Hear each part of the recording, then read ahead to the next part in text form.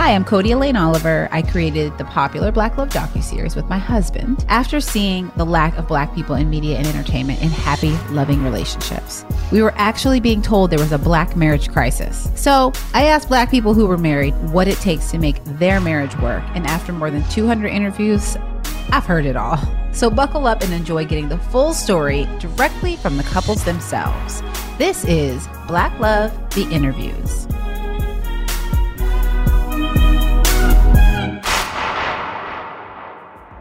So how we met, Linnea and I were both at an LGBT financial services conference back in 2013, April 2013. And I was there just purely work for me, just purely a work obligation. So I was there with work colleagues, and there was this panel for LGBT, like emerging leaders. And you see this tall, slim, fabulous chocolate human being with long flowing hair on a panel of people that don't look anything like her, because in financial services and Wall Street, one, it's rare to see people of color or Black people, and two, it's rare to see a person of color who is also LGBT working in sort of a client-facing role. So you see her on this panel, and it's like, oh, okay. But again, I'm not thinking anything of it. I'm just, this is work.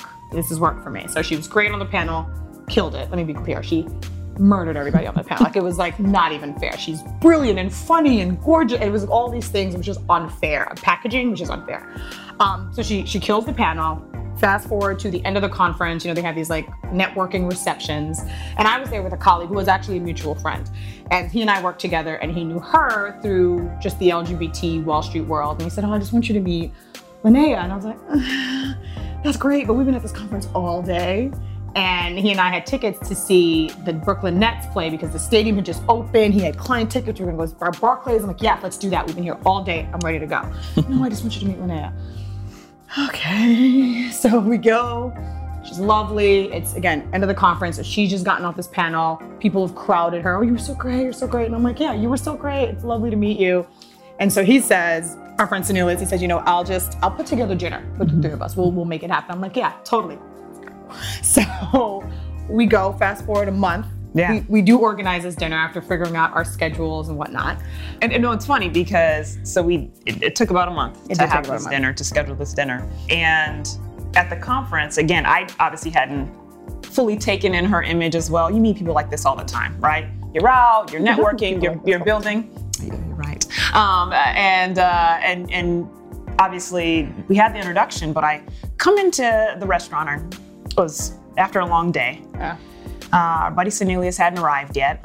Sit at the bar, and I look to my left, and obviously there's a beautiful woman sitting there. I was like, is that the same woman from the conference? I was like, oh, okay. She's cute. So we ended up closing down the restaurant that night. Several bottles of wine and laughing, little kiki. And Cornelius, he lived in Hell's Kitchen. And so he knew that we both lived in Brooklyn. So he put us in a cab to Brooklyn.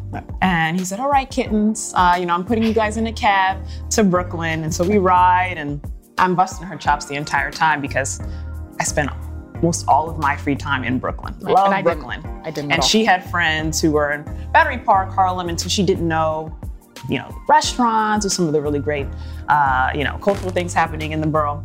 And so we have a great time headed down to Brooklyn. He arrives at her home, the taxi driver. She gets out. I grab my work bag, and I also get out. She looks at me like, literally the face is this. We get out because she's taller than me. I'm like this. Where did I give you an inclination? Wow, she gives me that look like, I don't know you. I don't know you. And so I calmly turn to her and say, well, actually, I live a block from here. So I, take my bag and walk down the street. Right. She's very matter of fact. She's kind of like, oh, no, like basically settle down. I live right over there. So come to find out, for 4 years, we lived between the same avenues 1 block away. She could see my condo from her bedroom window. Yeah. And we never met. Never met. And it's because she walked one direction down a street to the subway, and I walked to the other avenue down the street to the opposite subway. So our coffee shops, our dry cleaner were, but we lived that close to one another. Yeah. So it made it easy for us to start hanging out. which was nice. Which was nice. But here's the part that we left out. So we were getting to get to know each other a little bit at dinner. You know, we hear a little bit about like our history, our past stories, and you know, Lene had been in a very long-term relationship, and that was coming to an end, and so when we met and realized that okay, clearly that cab ride home, it was very obvious like there's clearly an attraction here. What are we gonna do about that? Because I know that you're still like figuring the situation out. So when we did start dating, it was she was very respectful and she made it very clear. I said, well, just get your house in order, is what I said. Get your house in order, and then we can see what this is. And then you did. That was great. Well, I did. It was one of those things too where I appreciate Janessa for initiating, perhaps kind of pursuing me on the front end.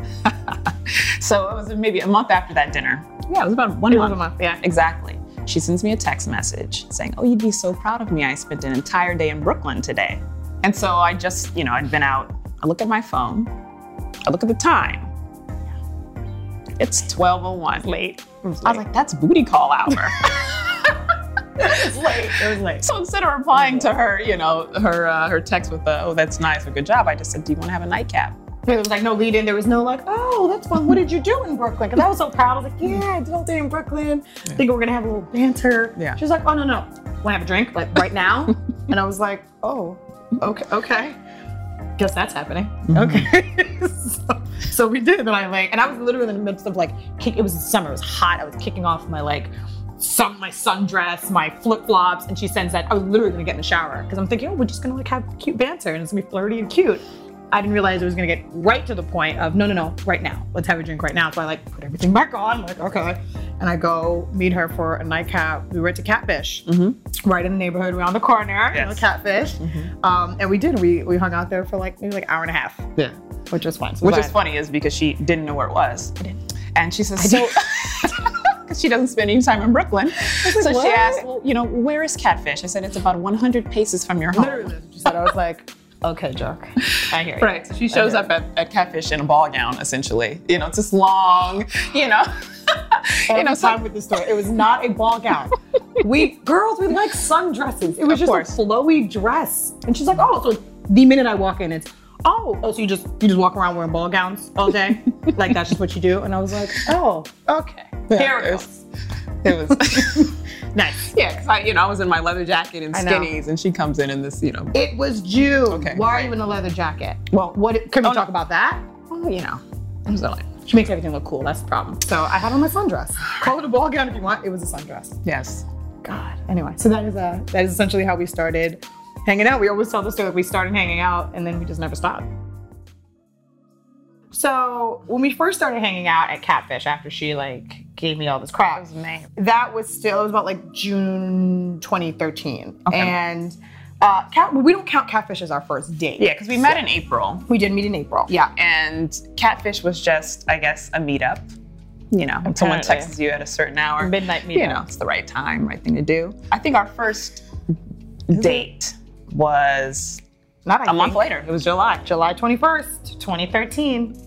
No. July 21st is our first date. That was the first official date. Yes. We'd hung out many times before then. Correct. So I think the first time I consider a date, not official. I mean, I guess not official. My wife considers first date, but July 6th.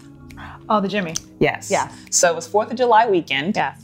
And again, this is after a month after we'd met up, near our house at Catfish. She sent me another text. We were in a group text, and then she sent me a text outside of that. There was something about Sierra on an award show. Did you see Sierra? Oh. Such and such on an award show. It was like the MTV Her award body or was insane or whatever. Yeah, Sierra, yeah. And again, I didn't reply to that text. I just say, hey, what are you doing on Sunday? She says, doesn't reply. She's not engaged in my foolery at all. I'm very direct. I'm trying to make it happen. I'm trying to make it happen. So this is July 6, 2013. Yep. And she says, oh, nothing. I said, would you like to come to a day party with me? So that's Sunday. I pick her up. Yeah. And, one of my buddies was DJing. A couple of my kind of PR friends were hosting an event at the Jimmy. And so she came out with a friend of mine, and we did the day party. Yep. We did dinner with my good friend and drinks. Took my friend home. Janessa was like, oh, are you ready to go home? She says no. So then we went for a little two-step. She and I both love dancing. So we danced until, maybe, I don't know, 3, 4 a.m. Yeah, it was ridiculous. So we spent 12 hours together that first day. We spent 12 hours together that first day. And interestingly enough, is that where I left my credit card? Yes. She lost her credit card. And so... Which is a normal occurrence now. Right. Fast forward a couple of years, I now realize, that just happens. Yeah. You just lose your credit card. Well, sometimes you just leave it at the bar and you just get a new one. So we spent 12 hours together. It was beautiful. The next day, I was actually volunteering. I spent a lot of time on committees, nonprofits, for the Catalyst Network here in Brooklyn. And we were pulling together some packets for the summer program we do for Black and Brown youth here in Brooklyn. And again, she reached out. She came to volunteer with me. Yeah. So she spent, the next day, 3, 4 hours after we'd spent 12 hours together, stuffing packets for youth in Brooklyn. And I was like, okay. Not only did she, spend a day just, eating and drinking with me, but she actually cares about the community and the things that matter to me, which was cute. So I consider that to be our first date because we spent almost 24 hours together. But the first official date was July 21st. Yes. But I will say about that, the piece about helping out with the kids, which you both have realized that's passion for both of us. Mm-hmm. I was not dressed appropriately for that event, so I'm thinking, I'm gonna be cute. It's the summertime. I'm gonna be so cute with my little dress. Another ball gown. It was a short ball gown. I guess it was not a ball gown. But it's the summertime in Brooklyn, so I have on like a really cute little dress. And then it's like, we're gonna go volunteer. Sure. I don't think I have to change, not realizing I'm literally gonna be sitting on the floor, like cross-legged, trying to like put together packets and bending over to get things. And I was like, I didn't think this one through. But it was still fun. We still had a really good time and it was for a good cause, which we're always about. So but I was not dressed appropriately for the children. No. No. But the first date, what I consider the first date, was July 21st, 2013. And that date is important because fast forward 4 years, we got married on July 21st, 2017 on purpose because the date is very important. Me and numbers and dates, it's very important to me. So we, I remember it was the US Open, so you had gone to like clients to see something or another. But the date that night, we went to dinner at Lido in Harlem that a friend of ours had given us a recommendation for, my friends who lived in Harlem. Because we were going, after that, we had tickets to the Justin Timberlake Jay-Z concert at Yankee Stadium. And one of my clients had given me sick seats. So I was like, I'm gonna be flossing. I'm gonna so come in here and be so impressive. And I'm gonna be like, let's walk down to the floor because that's where we're sitting. So that's what I did in exactly that way. So we did walk down to the floor. We had amazing, amazing seats. We had a really amazing time at the concert. And I realized at that point, okay, this is someone I can hang out with. Because if we can't hang out and just pretend like there's no one else there, this isn't gonna work. Music is too important to me. Dancing is too important to me. Being able to like just let loose and have a good time, way too important to me.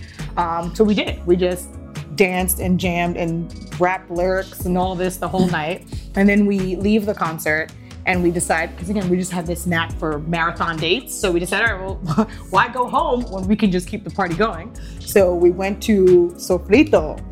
And it was like East Side. And we just because we love salsa, we realized we both love salsa dancing. So we went to Sofrito and just danced the night away there. And then when we thought we were done, why not keep it going some more? So then we went back to Brooklyn and we danced somewhere, went to the reggae spot and we danced. Yeah. We went to Bembe. No, it wasn't Bembe. It was Voodoo.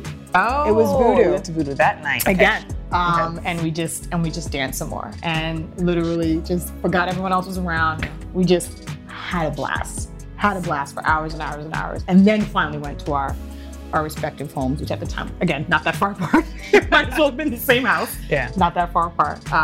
And that was that. And I think for me that night, it solidified like, okay, this is a thing. Like this is honestly someone who, of course at dinner we're having, you can talk anything about politics and what's going on in the world and work and all of that good stuff. But then right after that, we jump right into Jay-Z and JT mode and, having a great time, then salsa mode, then reggae mode. And when you find the person that you can do that with, for me, I was sold. That was it. And we still do that at home today. We still do that. I mean, literally, we dance throughout this living room. In this house. Right before you got here. We dance and sing, and it's such an important part of the way we connect, you know? It is. You can't have fun with your partner, you know, your spouse, then you know, who can you have fun with? So we travel. She's the center of the universe, you know, literally. We could be the only ones in the room. And so that night was, I think, one of many nights when I would leave her block, leave her brownstone, you know, walking around the corner to my condo, just got harder and harder, right? Each time we'd go out, and I can recall, you know, the point I knew this was something different was when I, you know, there was a moment I left her. She was in the middle of the avenue. I got to the corner of her block, and there was like a pit, you know, in the center of my stomach. And I can recall just being like, just make it to the corner, just make it to the corner, right? Just in case she was still in the stoop, because I could barely breathe, you know, at the thought of, you know, leaving her. And it was all very respectful in the front end, you know. I drop her off, you know. Very true. Say our goodbyes. Yeah. And but I knew when it got more and more difficult to walk down the street as a grown adult person, that you know, she was having more than just the basic impression one would leave on you. So she's taking my breath away, I guess is a cliche, but it kind of happened that way. In terms of who said I love you first, I do believe it was me. We had our first trip together was September of that same year that we met, 2013. And funny enough, this trip came about almost as a joke from that dinner we had after the conference with me, her, and our friend Cornelius, where we shut down the restaurant, you know, after like 4 bottles of wine. You just start planning trips. And we're like, you know what we should do? You know what would be hilarious if we did this somewhere else? And we're like, yeah, let's do that. Yes. So we did. We're like, oh, it'd be so great. Linea's from LA. Janessa, your birthday's coming up in September. Let's all just like plan a trip to like LA and Palm Springs. Let's do that. I'm like, yeah, that sounds amazing. Fast forward, that is exactly what happens. So September comes, the weekend of my birthday. Linnea, myself, and our friend Cornelius, who introduced us, we go out to LA and Palm Springs for the weekend. And while in Palm Springs, Cornelius, of course, gets us like a beautiful home, and just 3 of us just sort of hanging out. And I remember, I think we were in bed, either waking up or going to sleep. And she had to leave before I did. She had a board meeting somewhere, so she had to actually leave the next day. And I was just like really, really sad. Like, we've been spending all this time together since, you know, that July 21st date to now September. That's been a number of months of us just being together and spending all this time and really discovering each other and realizing there is clearly love there. And I just said it. I was like, I just want you to go, you know, because I love you. And then I kind of went, oh God. Did I just, yep, okay. So it's there. So let's, you know, the awkward moment where it just lingers for a minute. You're like, is it gonna come back? Oh God, this could be really bad. But then I think you did say it back. I did. So I was like, okay, because this could have been really awkward for me. But I did. I knew I was gonna miss her because I knew we had this like amazing weekend. My birthday, they made my birthday so special for me, and then she had to leave early, so I just wasn't ready for that to end. And so I just realized, you know, it just came over me. I was like, but I love you. And it came out, and thank God she replied with the same, or that would have been really bad. But it was definitely me first, which is rare for me. I'm not a big fan. I'm like a Virgo. I'm very like together, keep my stuff to myself. Yeah. But I was overwhelmed by the emotion. I just said it. And I don't regret it. Don't regret it. I mean, again, she said it first, but I've been thinking it for a long time, right? So we met in April, maybe first real date in July. Yep. And now it was September. And I don't know, it was just different, you know, from the beginning. And even before I thought I should be feeling love, I was feeling love. So yes, she was the first one to utter the words. But, you know, who knows how early it'd been since I've been thinking like, wow, I love this woman. You know, she's magical to me. So yeah, I know. It was Palm Springs, you know, the gays. it was a good time. It was a good time. It was a great time. Yeah. a point to note that I think is worth noting, especially as it relates to the I love you and us dating and all of that. So for the majority of my life, I've dated guys, majority of my life. So that's what I knew. That's, you know, you're a little girl, you grow up, you think you're going to get married. I'm going to marry this guy, and he's going to do this job, and that's going to be life. And that is what I sort of been wired to believe and to expect. Was there maybe a junior high school time frame where I realized, okay, well, no, there's clearly an attraction to other than guys for me? Yes, but I still always thought this was going to be the plan.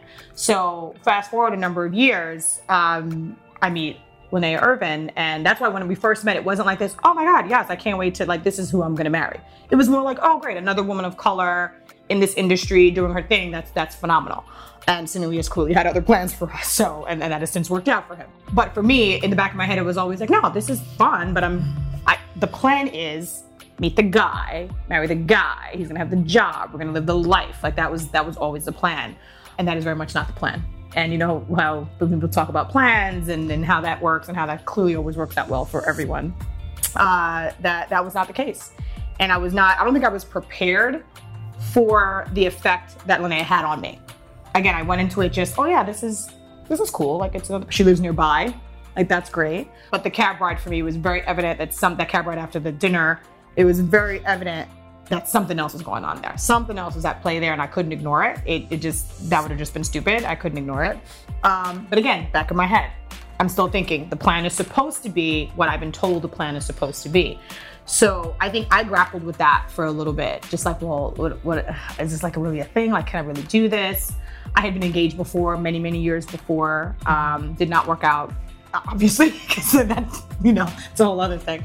But when we started to spend so much time together and I got to learn about her head and her heart and where her mind was around things, and I realized, okay, no, this is definitely what's supposed to happen. I don't know if I thought marriage immediately. I think it took us like a couple years to really get to that, obviously, to get to that stage. So in the beginning, it wasn't like, you know, some people being like, I knew this was my husband or my wife or my forever. I can't say that. I don't even know if you can say that. I think we both just went into it just like, this is a dope person, and we just really enjoy each other. But for me, there was a lot of the back and forth, like, well, is this really what it's supposed to be? Because that's not what I taught. That's not what I had expected my entire life. But you changed all that. All of that. Within God knows how much time, but it was completely changed for me. I don't think marriage was an initial thought. Not for me. I mean, for the longest time. Yeah.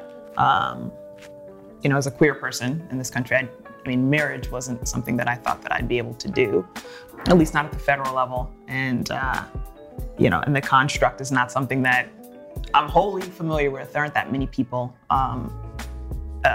you know, my family growing up who were, you know, married. I didn't go to many weddings until later, you know, later in life, young adulthood. And so, yeah, the thought was, I loved this individual. I'd come out of something that was fairly long-term. And I hadn't planned on getting in a relationship at all. Like the thought was, I'm just gonna save a boatload of money, hang out with a bunch of girls, you know, and just be single. That was the plan, you know. And, you know, she comes along and I realize this is something that I want to last for a very long time. And I hadn't thought about marriage. I hadn't thought about a wedding, but she clearly had as someone who'd dreamed of, you know, kind of marrying the man and having the wedding and, you know, kind of the, whatever the Queen's version of white picket fence is. You know, I realized that it's something that she would eventually want to do, right? And so it was a few years, I think. It was around the 3-year mark before That's fair, yeah. I started thinking about, you know, kind of solidifying what we have in a marriage. Now, growing up, I think I had really good images of family and what it means. Definitely. You know, we're both raised by single mothers. Yep. And so perhaps we didn't grow up in homes where marriage was being modeled, but I definitely have seen many models of love. So know what it means to love someone, you know, to give and receive that love. And so, you know, I think that, you know, when I realized I wanted to marry Janessa, I just thought about the relationships that I did see. My brother and his wife had been together a meaningful amount of time. Yeah. I had other family members who, may be single parents or, unwed, but I knew the way that they loved their family. The give and take, the up and down. And so, no, I didn't have many kind of examples of marriages that I saw at a young age that worked. But I definitely had a network of people here and people who are part of my community, in New York, individuals who've been partnered or kind of maybe married in New England, 10, 15 years. And they talked about things that worked, things that didn't. And those are things that we keep in the back of our mind. I'll never forget Sanelius' mother, a lovely woman. She comes out every few months and to visit him. And we're at Sanelius' having dinner. Yeah. And she sits us down and she says to us, always remember this one thing. And to this day, it's something we live by. She said, just be good to one another. Yeah. It was the most direct, simple advice that you could actually hold on to at any moment. The moments of exhaustion or fatigue, or just those moments of love and connection where you just need to build one another up, right? Hard day at work, rough thing happening in your family life, and so, that's what I try to do. Haven't read any marriage books, but every day I look at her, every morning I see her, kiss her, hello and goodbye, and the goal is to be good to her. So yeah, and I think with Sanelius' mom, that almost meant a little bit more coming from her, because from a Black mother from Arkansas with a Black gay son from Arkansas, that could not have been an easy road. And we know Sanelius, so we know it was not an easy road for him and for her as his mother. And so for her to have gotten to this stage, and clearly he's a number of years older than we are, but for her to have gotten to this stage where she can see two Black women and just see love and look at us and just say, just be good to each other. And that it was just very motherly. It was very, two people who are very close to both of our moms, but it was just simple and loving and just very, very motherly. And we do try to live by that, as corny as that sounds. But we, in our house, love is an action, not an emotion, right? So like every day we have to wake up and every day we have to recommit, like, okay, no, we're still doing this. Even if we had an argument the night before, you've been getting on my nerves, you've been traveling a lot, and this, that, the other thing. Every day, it is on us to get up and look at the other person and say, no, I'm still here. My job is to take care of her. Her job is to take care of me. If we're both doing our job, we're good. If we're not, and that's uneven, we're not. Yeah. So that is sort of how we look at it. And let's be clear, it's not easy by any stretch. I don't care if you've been together a year, if you've been together 20 years, if you're 30, none of that stuff's easy. But the recommitting every day, you have to do it. If you're in it, you have to do it. If you're not, then you're not. I actually think it's kind of easy. Do you? Yeah, with you? No, you make me crazy. It's not easy. It's not easy. It is, one team, one dream. That is your favorite line, one team, one dream. Yeah. But honestly, it's some days are harder than others, and you're going to deal with real stuff in relationships. And some, not that one is more important than the other, but whatever is real to you, whatever is considered like the big deal, you have to deal with it. And if you're not on the same page as to how to deal with it and how to sort of navigate through, that's tough. So you do have to recommit every day. Like, no, we have to be on this same team. Right. We have to be. Linnea is not a talker. She is not, which is interesting because she is, when I see her communicate with other people, like how I met her on the panel, so articulate, so direct, so very clear. When it comes to this and matters of the heart and emotion, Linnea is not a communicator. She sort of just shuts down. So a perfect example, when we first started dating and first lived together, a couple of years after we started dating, obviously. So we moved in together and she would come home, and both working in financial services, we both sort of understand what comes with that, right? What comes with working in that industry, being Black on Wall Street, you understand what comes with that. But she would come home and just go to the guest room and shut the door. And I'm sort of sitting there like, hi, no, okay. And then I'm thinking, well, how rude is that? Like, we just started living together. So this is my house too. How dare you walk home and just close the door and not acknowledge my existence at all? Like, I'm here, like, hi babe, good afternoon, good evening, nothing. She did it a couple times and we had to talk about it. I was like, well, what is that? And it comes to find out, there are like things going on, or she just needs to decompress. Like, I just need 20 minutes or so when I come in to just get the day off. I just need that. But she didn't communicate that to me, right? So I'm just thinking, well, that's rude as hell. You just come in the house here and close doors. You know, your mom would say, don't close doors in my house. Don't close doors in my house. Like, that's not how we do things. So that was one example, but then it sort of would come up again. And it still does throughout the relationship, where things would happen and it just shuts down. She just doesn't want to talk about things. And I, if nothing else, am a talker. Yeah. And I need to get things out. And I'm someone who, if I want to talk about it, I want to talk about it right now. Right, not now, but right now, because I said so. And that just doesn't work. That doesn't work. So we've had to learn how to deal with that. But that lack of communication is really hard for me, because, as everyone says, communication is sort of the biggest part of relationships, and we constantly have to work on that. Yeah, I think early on, after living together for a short while, she realized that, I mean, in some cases, she thought that certain actions or inactions were me communicating something specific to her. Look, I work in an industry where I don't see people that look like me. I don't see leaders that look like me. And that's just as a Black female-bodied person. But then add on the fact that I'm LGBT as well, kind of queer identified. I go to the office and I drape on, I call it my Condoleezza Rice wear. She does.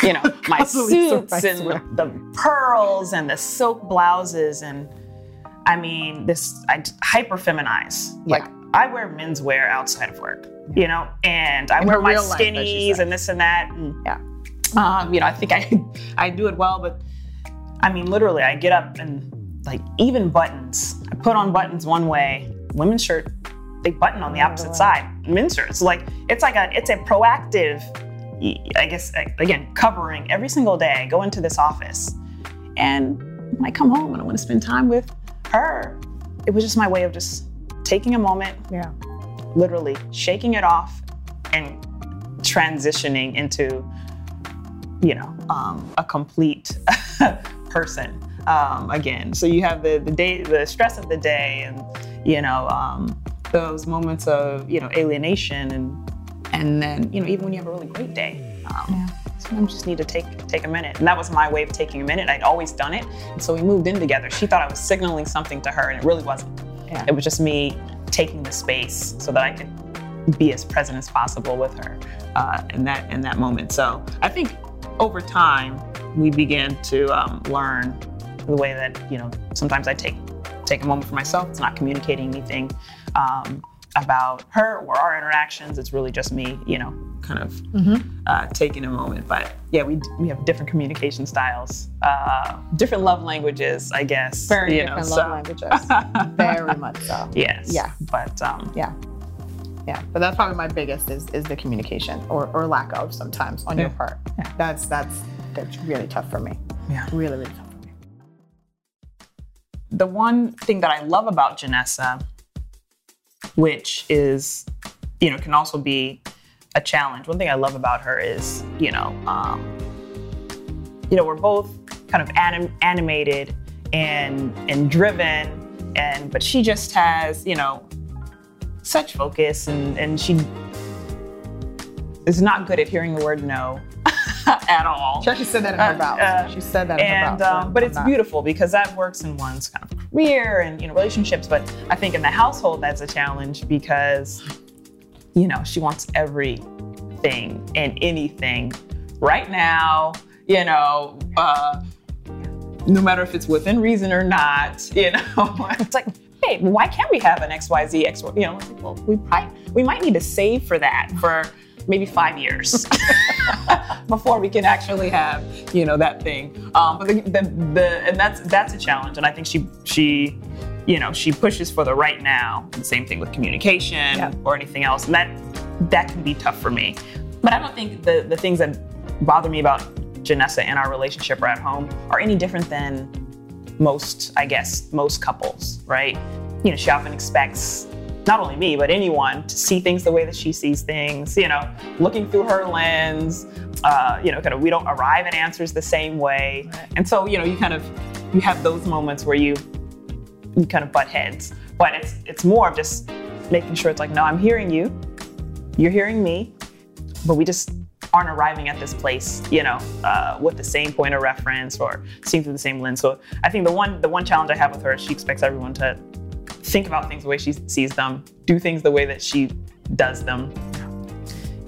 We're left brain, right brain, right? I'm a lefty. Right. Right. You think with a different side of your brain, and so while we were building blocks here, I'd probably build something completely different with those same set of blocks, and it's hard for her to watch someone build that structure in a way that's different than the way that she would build it. I just want to take the blocks. Don't do it that way. Just build them this way. It's very true. But I have so much fun with her. There aren't many things that I can think about that at least bother me on a day-to-day in the relationship. But what I think is interesting, though, is that there is a compliment, I think, for us. Almost even more so than I've seen in any other relationship I've been in. And we try to do this whole, we have to allow each other to play to our strengths and that sort of thing. And that came out a lot during our wedding planning process, which was good. But I think the fact that I am so animated and a little bit high strung, and I hear all my friends now saying, not a little bit, but I get it. So I'm very, very determined, don't understand, know all of those things. Lene, she's very chill. She's real calm. She's real easy. It's very LA. It's all good. It's fine. I'm like, no, it's not. So what I think has actually proven to work out really well for us is she can calm me down. When there's a situation that may happen, if we're at a restaurant, whatever it is, I will follow her lead when she's like, babe, it's not that serious. It's honestly not that serious. Tomorrow you're gonna wake up and you're actually gonna feel really stupid that you sort of responded to this situation that way. So it's okay. Mm-hmm. Which took me a while to understand that she's right. It's not that serious. Everything doesn't have to be a fight for me. And for me though, I think on the flip side, because she is so calm, I have to remind her that some things are a fight. Mm-hmm. Sometimes you do have to yell at someone or be very direct with someone so that they understand you can't do that again. So I think that actually has been a really good compliment. She sort of taught me to bring it down a little. Everything doesn't have to be on 10. Right. And I've sort of taught her that everything probably doesn't need to be on 3. You probably sometimes need to be on 10 so people sort of understand who you are and what you stand for and what they can and can't get away with you. So that's actually been an interesting dynamic to see play out over the last 4 years. But I mean, not to imply that I'm passive in any way or don't speak my mind, because that's not the case. You're direct. Yeah. So that's not at all what I'm saying. And I spend most of the day outside of the home, A-type, right? Just definitely very direct, very communicative, on level 10 all day, every day. So when it comes to just kind of my personal, to the extent that, I can be as even as possible and, lessen the drama when that arises. It's definitely... You're very good at that. Yeah. I'm not. I own it. I'm very self-aware. I'm like, I am not the person, no. You call me when you're ready. I'm not the person that's like, oh, well, let's talk about it. Oh, no. Mm-mm. I own that. You're absolutely right. I totally own that. Janessa's probably the girlfriend that her friends call when something's going, that's girls do that. They always want to hit hands together. Something's going down. Girls, they do that. What's my hand thing? She does my hand thing. Yes, something is happening when the girls start grabbing the air. Like, girl, this is happening. That's Janessa's the person they call when this needs to happen. Girl, he did this. Okay, do you need me to show up at your house and pack your bags? Okay, they are escalators. Okay. Meanwhile, it's not entirely true. It's not entirely true. But yes, I am. Yeah. I don't know. The world needs to be calm all the time. Right. Even though now maybe it does, but I do think it's a good compliment though. So I'm in no way implying that she's passive or anything like that. She's definitely the complete opposite of that. But she's just calmer than me, which is always helpful. Yeah. Which is very helpful. I think the compliments show up often and they serve a purpose at that time. Yeah. I think it was maybe the summer of No, it wasn't. It was actually President's Day weekend, Valentine's Day weekend, this February 2015, maybe? Was it 2015? Mexico? 2014. It was maybe 2014, yes. Yes. So she had just gotten a promotion, and I surprised her with, a trip.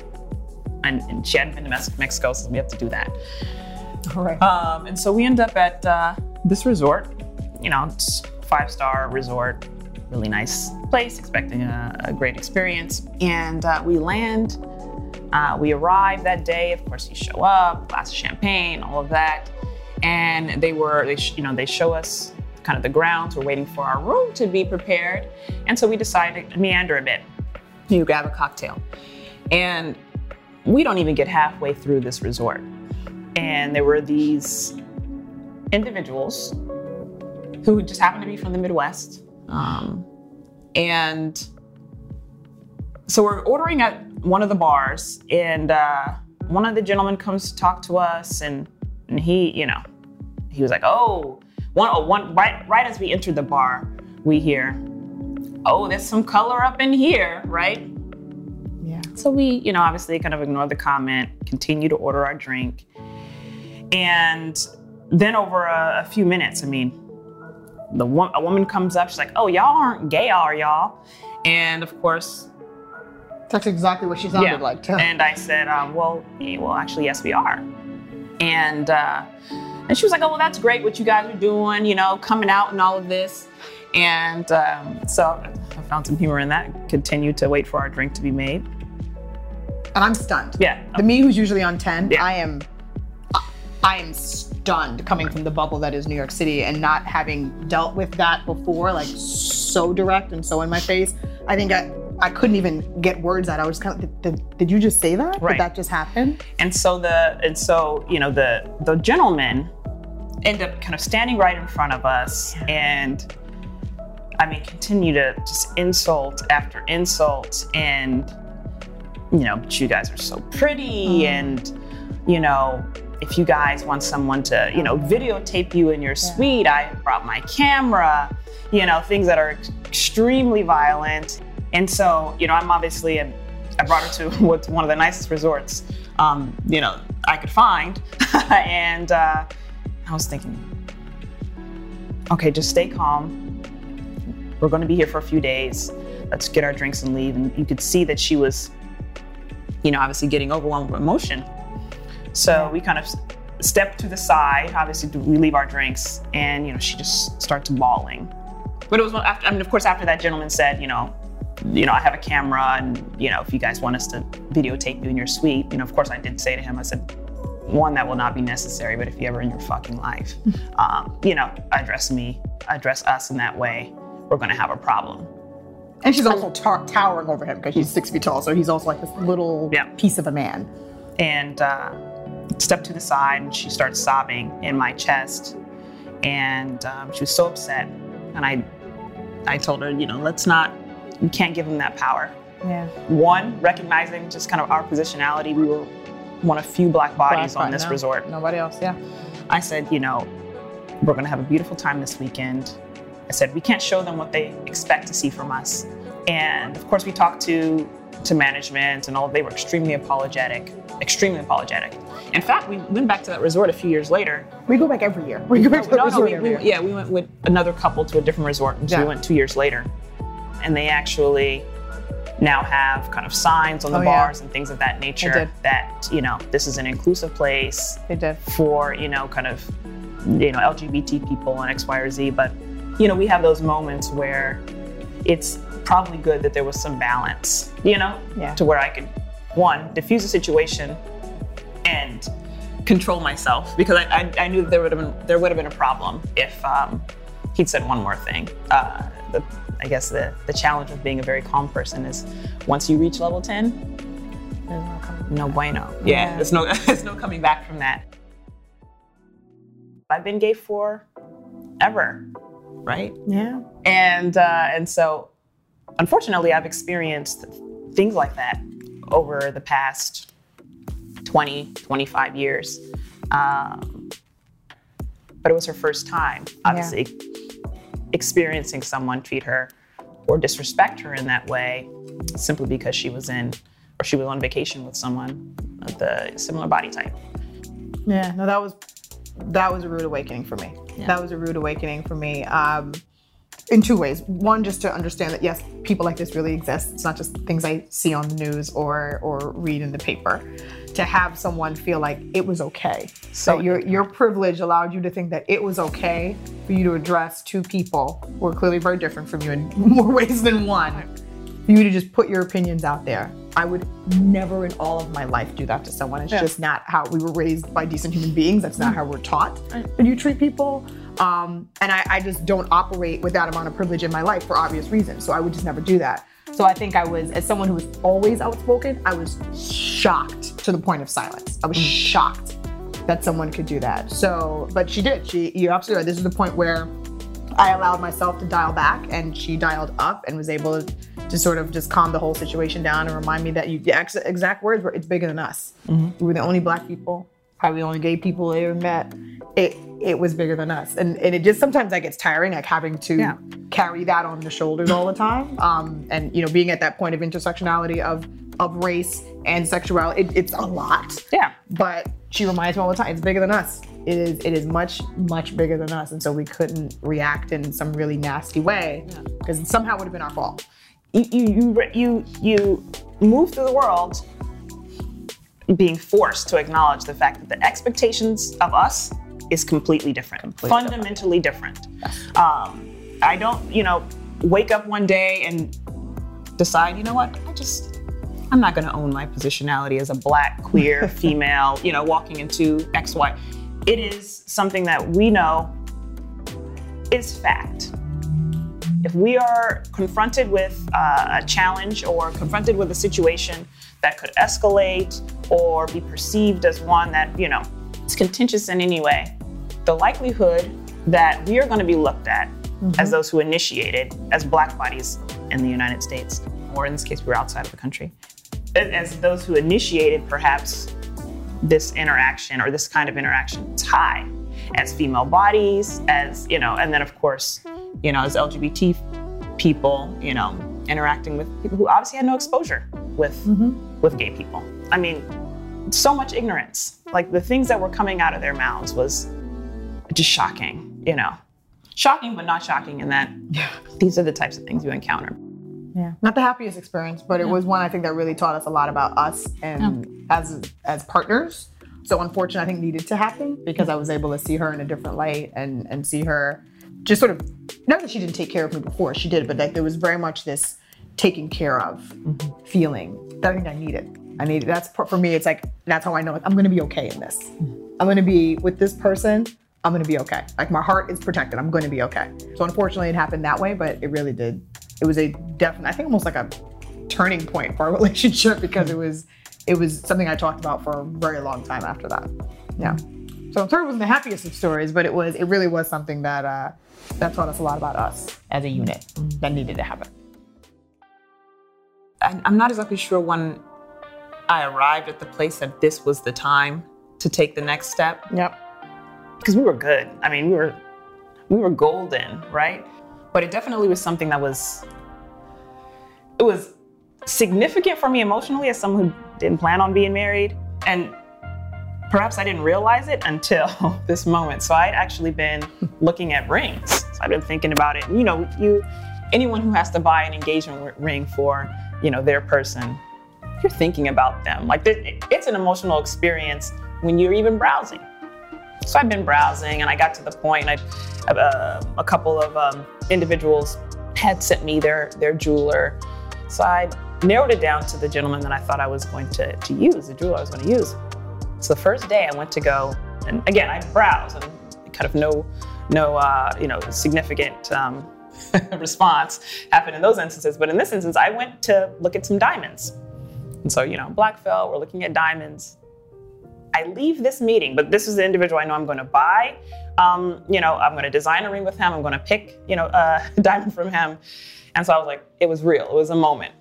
Head back to the office and grab a salad, head back to my office. And something strange happened. And I don't know if they're connected. It could have been coincidence.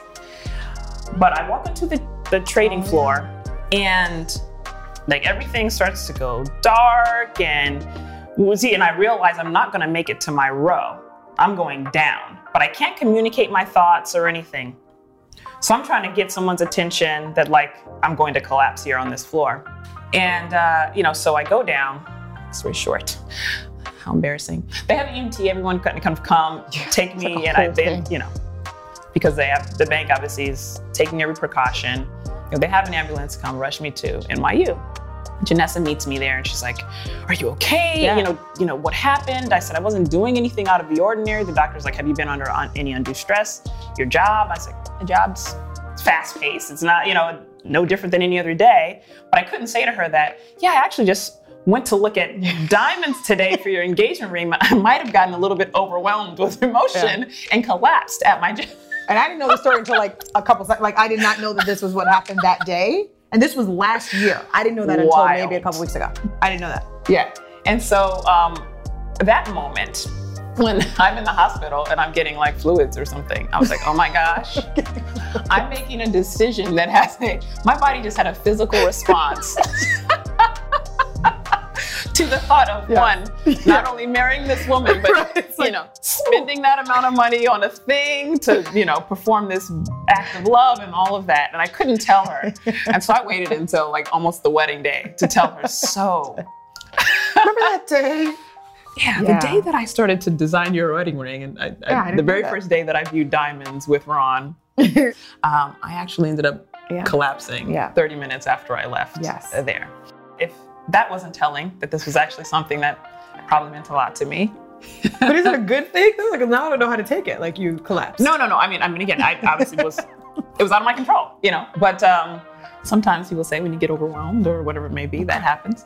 And so it was significant for me, just to say the least. And I think, again, I didn't know how to model marriage, but I knew that she'd always dreamed of a wedding, and something obviously more traditional, and I figured I was just going to do this thing the way that I knew how, right? And so I'd listened to her, over the years, and so I knew what she wanted, and she'd always, girls or people, they often see other people's wedding ring. Oh my gosh, did you see that ring? Oh my gosh.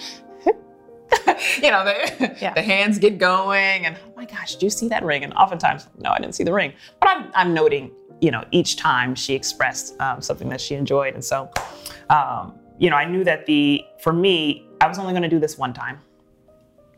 I'm only going to go through this act of engagement and purchasing a ring with one person. And I figured if it was going to be anybody, it was going to be her. And this was, this was just after marriage passed, right? When I started kind of really looking. And I knew in this instance, and growing up, I always thought, well, marriage isn't going to be something that I get to do. But I knew in this instance that I might actually be able to marry someone and have rights. And, when it came to kind of medical and aging and all the things that the life cycle, that we might actually be able to enjoy those things as a whole kind of couple, right? So the marriage thing was significant for me in that way. It was something that, I could actually tell the story of my relationship and, my being in love and building a family in the same way that anybody else could, without being discounted, in the eyes of the law, without being discounted, in a way that made me feel, less than or other than. And don't get me wrong, there are plenty of states in this country that we're not going to move to because we could be fired for being gay or things of that nature. So there's definitely plenty of work to do. But I think marriage at the federal level definitely empowered me to feel like, okay, this could be a way that I want to celebrate my love. And so proposed. We did the marriage thing. Yeah. It was good. Good party. Good party. Yeah, it's been a good party so far. Yeah. For me, I don't think there was a moment where there was like an immediate switch, like something happened that was different. And because if there was, I'd be concerned. The way I'm wired, that would be like, wait, then is this really something I should be doing? If only now I'm feeling this way, if that makes sense. But what was different for me is I've been engaged before. So for me, that's how I was able to see the difference. Knowing what I felt like, God, it was 10 years before I was engaged, I was quite young. Going through that process and then going through this process, there was a stark difference for me there. And that's when I knew, oh, okay, yeah, this is what it's supposed to feel like. And no disrespect to that previous situation. It was just not the right situation for me. And of course, hindsight is 2020 and all of that, you realize some of that later. Yeah. But when we got together and the moment that ring sort of pops up, even before that, when we just started to discuss, well, this is, we know we want to get married. Like, what are we doing here, right? What am I to you? Like, what is this going to be? Right? I'm an adult. I'm not doing this for fun. So I want to make sure we're on the same page about this. So it was all very organic, though. Yeah. There was never any pressure on either end. It was just She said I was good. We were good. We were so good. There was definitely no pressure. But did all of my girlfriends have a photo of the exact ring I wanted, just in case Linnea called them? Of course they did. Why would they not? Like, I need to make sure I'm very strategic about this in case she calls that friend or Natalie had the same photo that this one had. Like, oh, funny you ask, Linnea. Right. I think this is the one she'd like. Yeah. And she'd get the come on. Like, what are you talking about here? I'm not stupid. Yeah. No one's fool. Right, exactly. Yeah, come on now. But, but there was no pressure. There was no pressure as it relates to that. And all jokes aside, there really wasn't. We really were good. But when we started to discuss that we wanted to get married, it was just good to know that we were both on the same page. So for me, I think the difference was just understanding the difference in me between that first situation and this situation and realizing, oh wait, I actually want to do this. Which was not exactly the case before, where I sort of knew like I was doing this for the wrong reasons. I was 10 years ago. I was more focused on the wedding. And I've had very honest conversations with my girlfriends about this. Like, that's what it was. I was focused on the day. I was not focused on the day after and the lifetime to come at all. I was focused on my pretty dress and the music and the venue and the flowers and the cake. That is what I cared about in that moment, and did not really think much about, no, but like, it's not about the wedding, it's about the marriage. Yeah. I didn't understand that at all 10 years ago, at all. And it would have been a bad situation for me and for him. It would have been all bad. So I think it was just best for everyone involved. So now, fast forward, when this happens, I realize, oh no, like, this is about a partnership for me. And I actually understand what that means. And it's not just about July 21st, it's about every day that's to come after that and this life that we're working on together. And that's when even the fact that I could articulate that way to myself was like, oh, you're changed. Yeah. You're a different human being. So that was more the light switch for me, that this was a period of my life where I could do that and have that much of a mature response to it than I did 10 years ago. So that was more the change. Timing is everything. Oh, 100%. I mean, I think that if we 100%. met 10 years ago, we wouldn't have known, how to be good to one another. Our priorities would have been different. Yeah. And, the maturity she's talking about, kind of establishing over that time. I mean, I definitely wouldn't have had it 10 years ago. And so you kind of, at this point, you know what you want, you know what you don't want. Yep. We've all kind of had those very, very long-term relationships or engagements, things of that nature. And so there was a certain degree of readiness, right? To actually put in the work and show up for a relationship in a way that's positive, right? Because half of a relationship is showing up. Any relationship, work, family, and like actually being present, and then finding someone that you just rock hard body with all day, every day. It feels great. You inspire one another. You push one another. Yeah, it definitely was. She talks about this experience she had previously, and her friends, they've obviously offline spoke with me as well, and they've always said it's just so different with you. It's so different with you. And they also did say she had a list, which makes sense because it's Janessa we're talking about. So she had a list, a very long list, and the guy in the job, but it was a very, very long list, very detailed. A detailed list. And apparently, I guess I scored the highest on that list. Yes. To give you an example, one of the things on the list has always been, I can't marry someone whose last name isn't between A and K, because I want my kids to sit, if they have to sit in alpha order, I want them to sit towards the front of the room, because that's not weird. But that was on my list since I was about 17 years old. Oh my gosh. To just give you an idea of what was on this list. Just so we're all clear. Exactly. And I was hoping that the things that between A and K. I'm just pointing that out, though. I'm just pointing that out. Wow, that's pointing that out. I'm sitting here thinking I have dimension, right? She I stack up on the list in all these other dynamic ways, but my last name gets me there too. I guess it's fantastic. Yeah. Well.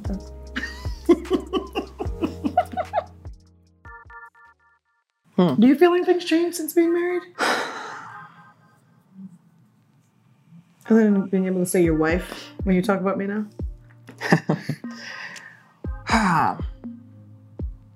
I mean, I think when I wake up each morning, it definitely feels more significant, right? If you are having a point of disconnection or, you know, a tiff or something of that nature, you definitely, I mean, again, I was committed before the wedding, but you definitely want to make sure that you handle it right away. You know, that I think I'm much more kind of responsive, communicative, all the things that I know that I need to do on my end because we are married. So, and again, we don't fight often. And so when we do, sometimes it's a little unsettling because we're not good at practicing fighting. I know some people a couple friends of ours, they fight all the time and they're great at making up because they fight all the time. So we don't fight very often. So for us, it's like, oh, wait, we need to make sure we have the tools to handle this, you know? And so one way I think post-marriage, you know, when you have those moments that are challenging, I think I'm much more proactive in making sure that those moments don't last long. And that's the only difference, I think, you know, now post-marriage. Again. No, okay. Thank you, babe. Yeah, I think that, you know, before being married, we definitely tended to one another and attempted to live by those words, be good to one another. But after the wedding, I just take some things a lot more seriously just because it's like, hey, we've committed to this. We've signed on the dotted line. It's literally one team, one dream. Yeah. So I think that's the only thing that's changed. But other than that, we lived together beforehand. I think there's a lot more, not pressure, but optimism around children. Post-marriage, I think everyone's now a lot more ready for that. You know, the grandmothers are ready, and the aunts and uncles are. You know, everyone has an ask about when they think that's going to happen. But no, other than that, it feels the same. For me, I feel it's sort of similar. I feel a higher sort of sense of responsibility as a married couple, if that makes sense. There's something about that piece of paper that in that moment, like our relationship in of itself, I don't think has changed as much, but definitely a higher sense of responsibility of just being just much more aware of how we are handling things and how we speak to each other and how we handle things just as a couple, for sure for me. But then another thing that's just changed for us is, and this was something that I had to deal with throughout our relationship, was that I was pretty estranged from my family for some time. Because as I said to you, I dated guys, right? Dated guys my entire life. And that's what people knew. And there was the plan, right? There was the married man, the job, the house, and the kids, and the whole thing. And I come from a very sort of traditional, religious West Indian family. But we're a very small family. So my mom is my rock and my everything, and raised by a single mom. But because we come from a small family, she has 3 siblings, and they all have, you know, 1 or 2 children each. So like our family is quite small. And so we've all been close for some time. And in, you know, sort of the fall of 2013, when I wanted to tell them about Linnea and about this relationship, it wasn't a positive response from the vast majority. And so one thing that has changed since the wedding, and a lot of that I have to give full credit to Linnea because of the very strong family unit that she comes from, and because she's gone through this before me, right? I'm doing this in 2013. She was 18, 19, freshman in college, like, so mom, I have something to talk to you about. So she's, as you always say, your family's had like 19, 20 years to come to terms with this. Mine did not, right? We're talking year 4 right now. And I expected everyone, to her point, I expected everyone to get it right now and react the way I would react. Why would you not be just accepting and loving? And because that's not how my family was taught. And we are traditionally very religious. So, talking to my aunt, who's my mom's closest, my closest aunt, who's my mom's sister, we haven't spoken until this year. And a lot of that is because Linnea, every year, and not even just every year, like every few months, she said, you just got to give it time. My family didn't just happen with my family. Like, you have to give it time, and you have to keep trying, and you have to be the one to do the outreach. And sometimes I didn't want to do that, if I'm being honest. And sometimes I want you to just be okay and know that she's a good human being and just want to hang out with us like you wanted to hang out with me and person X, a number of years ago. So that was a really tough situation for me. Really, really, really tough. But because I I looked at my family differently. I wanted my mom to stand up for me more. And, there was just all this really interesting family dynamic. But because of this year, Linnea, like being the person she is, like we have to keep reaching out. We have to keep trying.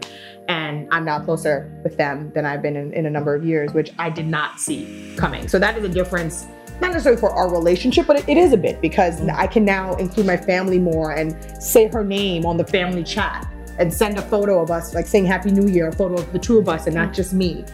Because having to sort of hide that side of your relationship, like that's a lot.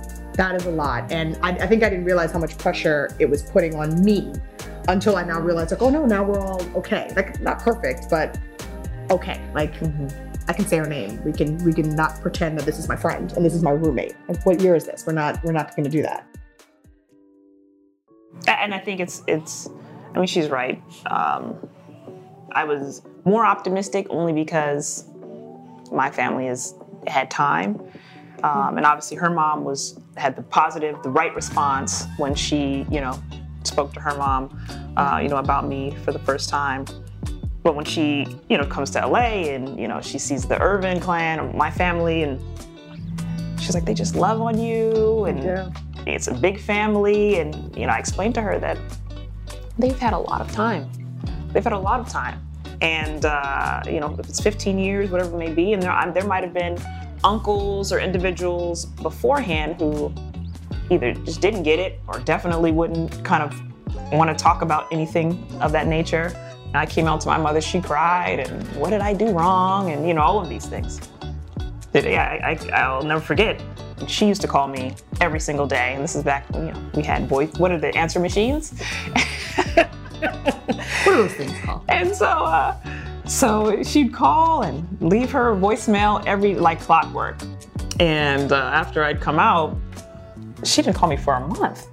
I can recall I happened to be sitting on a panel at that time, and so this is it was undergrad. 20 years, yeah. So this is a long time ago, 18 years ago, 17 or whatever. And I'm here to age myself. Anyway, so I'm sitting on this panel, and I'm sitting here, kind of talking about, LGBT something or coming out. And in that moment, I realized, I was like, my mom might not ever call me again, because it had been a month. And this is someone who'd called me every day, for years. And then she came around and, she'd watch like New York Undercover. And she was like, G had a gay friend. Or have you ever seen that show, Queer as Folk? Things like that. That's how they try to connect. My mom talks to me about Rachel Maddow all the time, and it's like, I get it. It's how we're connecting. I'll take it. Yeah, she found a way. Yeah, she found a way to cope and come around. But so she sees my family after many years, and so I told her during that time, I said, it takes time for people to evolve. I said, and us just being us kind of naturalized the act that our relationship's no different than anyone else's. Our love for one another is no less significant. And, so we spent time and, established relationship. We still spend time with her cousin, and her uncle was always lovely to us. And her uncle's wife, they've always sent me text messages and emails offline, separate from Janessa, just because I saw how happy she was. But yeah, it was great to see them turn the corner before we got married, so that the wedding was just one big celebration of all things good, right? Because I wasn't inviting anybody. That was the invitations had already gone out. No.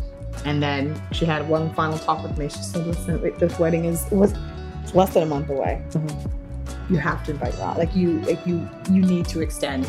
And no, absolutely not. Absolutely not. That's not going to happen. We were very clear at our wedding. We only want to be surrounded by love, that room. And we were married, standing in the center in a circle. We wanted to be physically surrounded and literally surrounded by the people that love us. That's why we even constructed the room that way. Yeah. So I said, I'm not going to have any energy in this space that's not about this as a unit. Mm-hmm. You can't just be about me. You can't just be about her. If you're not about this, we don't need you here. Thank you, but no thank you. Right. And I was very clear. She was very clear on that. Yeah. And so I wasn't inviting. I had maybe a handful of family members that were invited. And we had a discussion, and I said she was right. And I put my pride aside and I wrote a little handwritten note. I was like, I'd love to be able to start over. Like, we'd love to have you there. Don't know what I expected, but I, for once, said, let me just try it. But this is after she'd come around. So this is after, you know, this is after she'd come around and had actually met me at that point. And interacted with her. And interacted with me. And obviously, you know, with Janessa's mother, she, you know, said really positive things about me and our relationship. But for years, obviously they didn't speak. She also didn't have any interest in meeting me.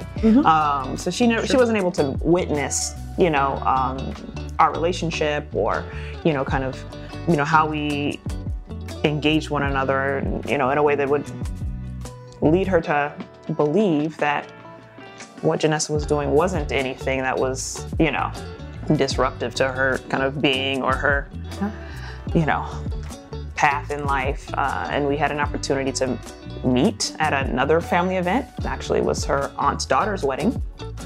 And we sat next to each other at the dinner table.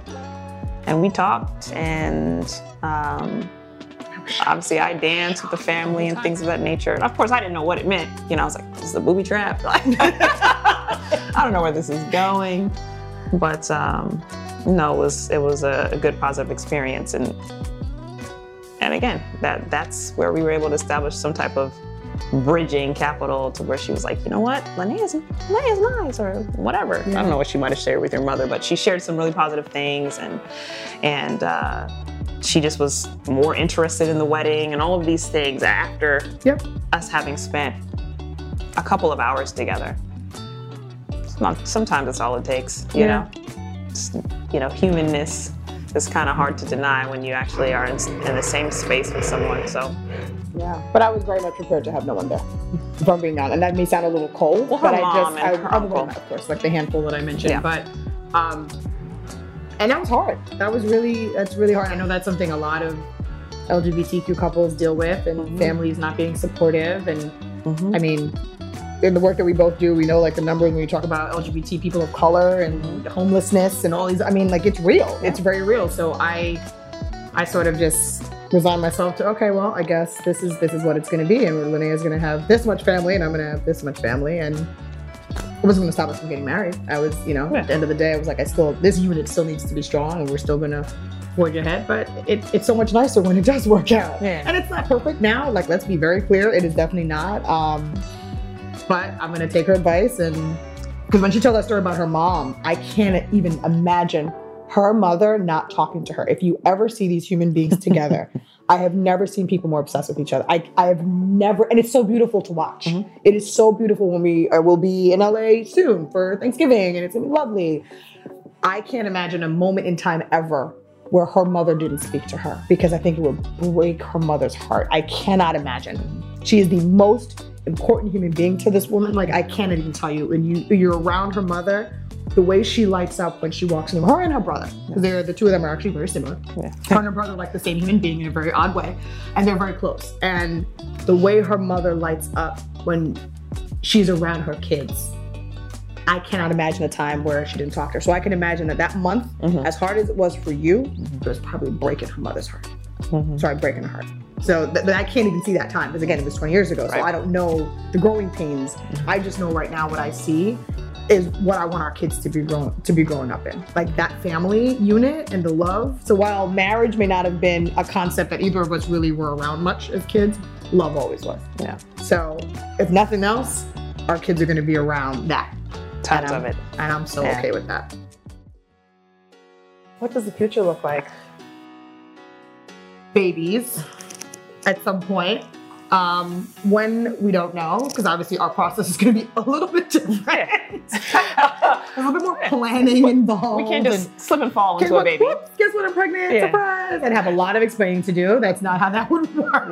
Not how that would work. But we do. We know we want to have kids, but right now we just love being just married and living life. Like we love being able to travel when we want to travel.